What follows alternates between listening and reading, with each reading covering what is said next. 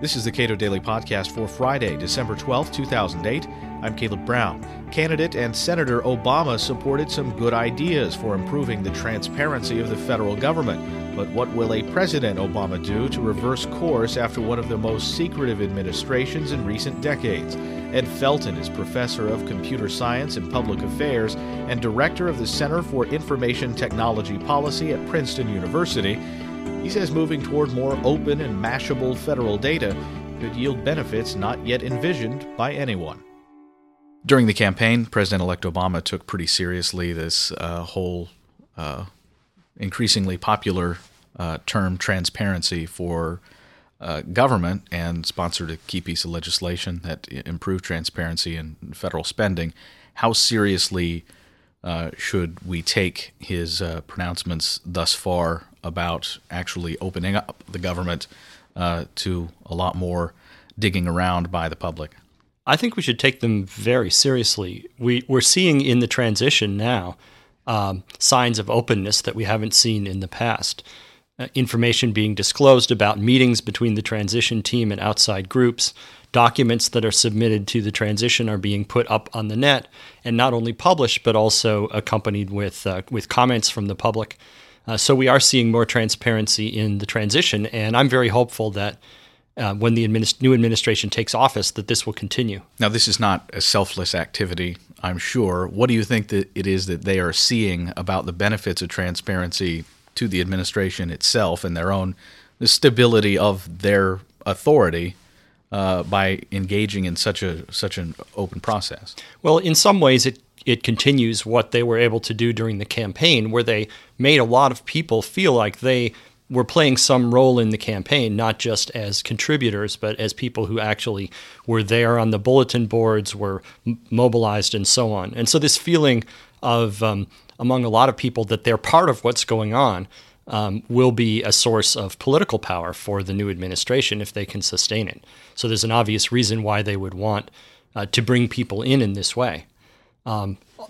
Also, as we know, new administrations tend to come into town saying we're going to clean up Washington. We've heard that story before, and the current version of that story now is we're going to open up government, we're going to make more information available.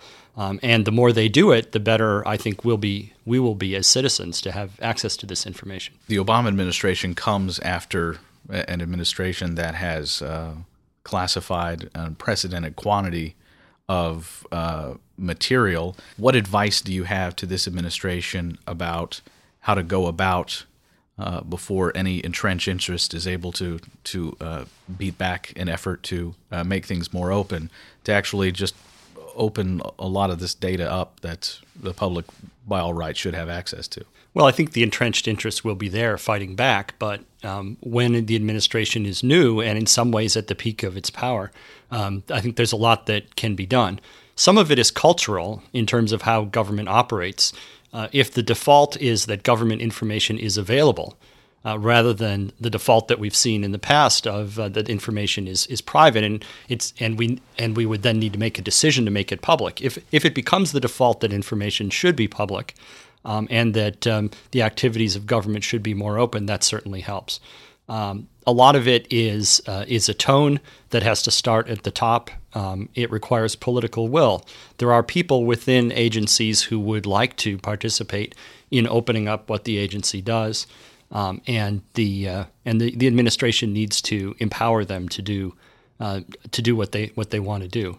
In terms of the technical approach, what guidelines would you offer to the administration, and what would you point to as examples of agencies, government agencies, that really just got it right in terms of making their public very available and immediately useful in a variety of ways? Well, one of the keys is to get data out there and to make the raw data available in a straightforward and useful way so that other people can take that data and then do what they want to do with it. And you can look to different parts of government that and what they have done. There are a lot of stories of government doing this poorly, but there are some successes. I think one of the notable examples here is the District of Columbia government.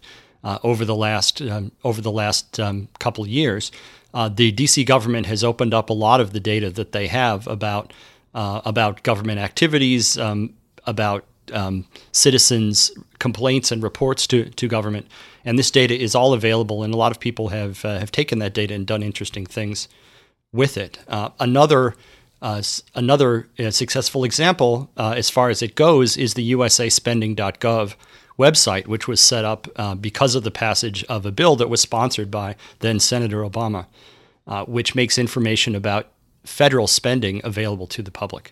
So there are some notable successes here that probably we hope can be replicated. I was talking to Jerry Brito, one of the participants in the forum, and he said that it was some federal agency had some dealings with either the Library of Congress, perhaps the Thomas legislation website, and he found XML of pieces of legislation, alerted them to that fact, and they told him, well, we've been meaning to take that down. And that was some time ago. Just how powerful is XML and that type of presentation of data?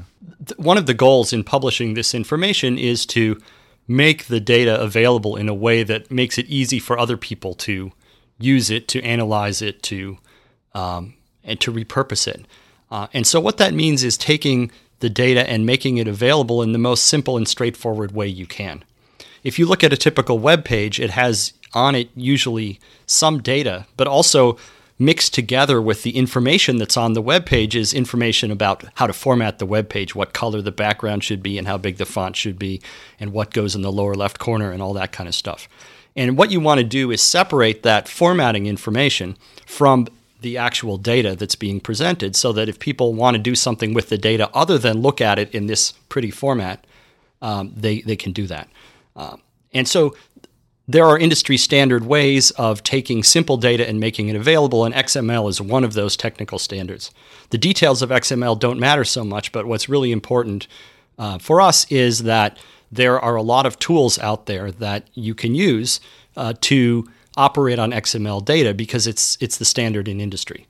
So government should be publishing its data in a way that lets people use those industry standard tools to operate on the data. That's what XML is really about, and that's why government publishing data in XML form, in an open form, is such a powerful thing. It lets us take the whole infrastructure we have for analyzing data from the private sector and put it to work on the government data.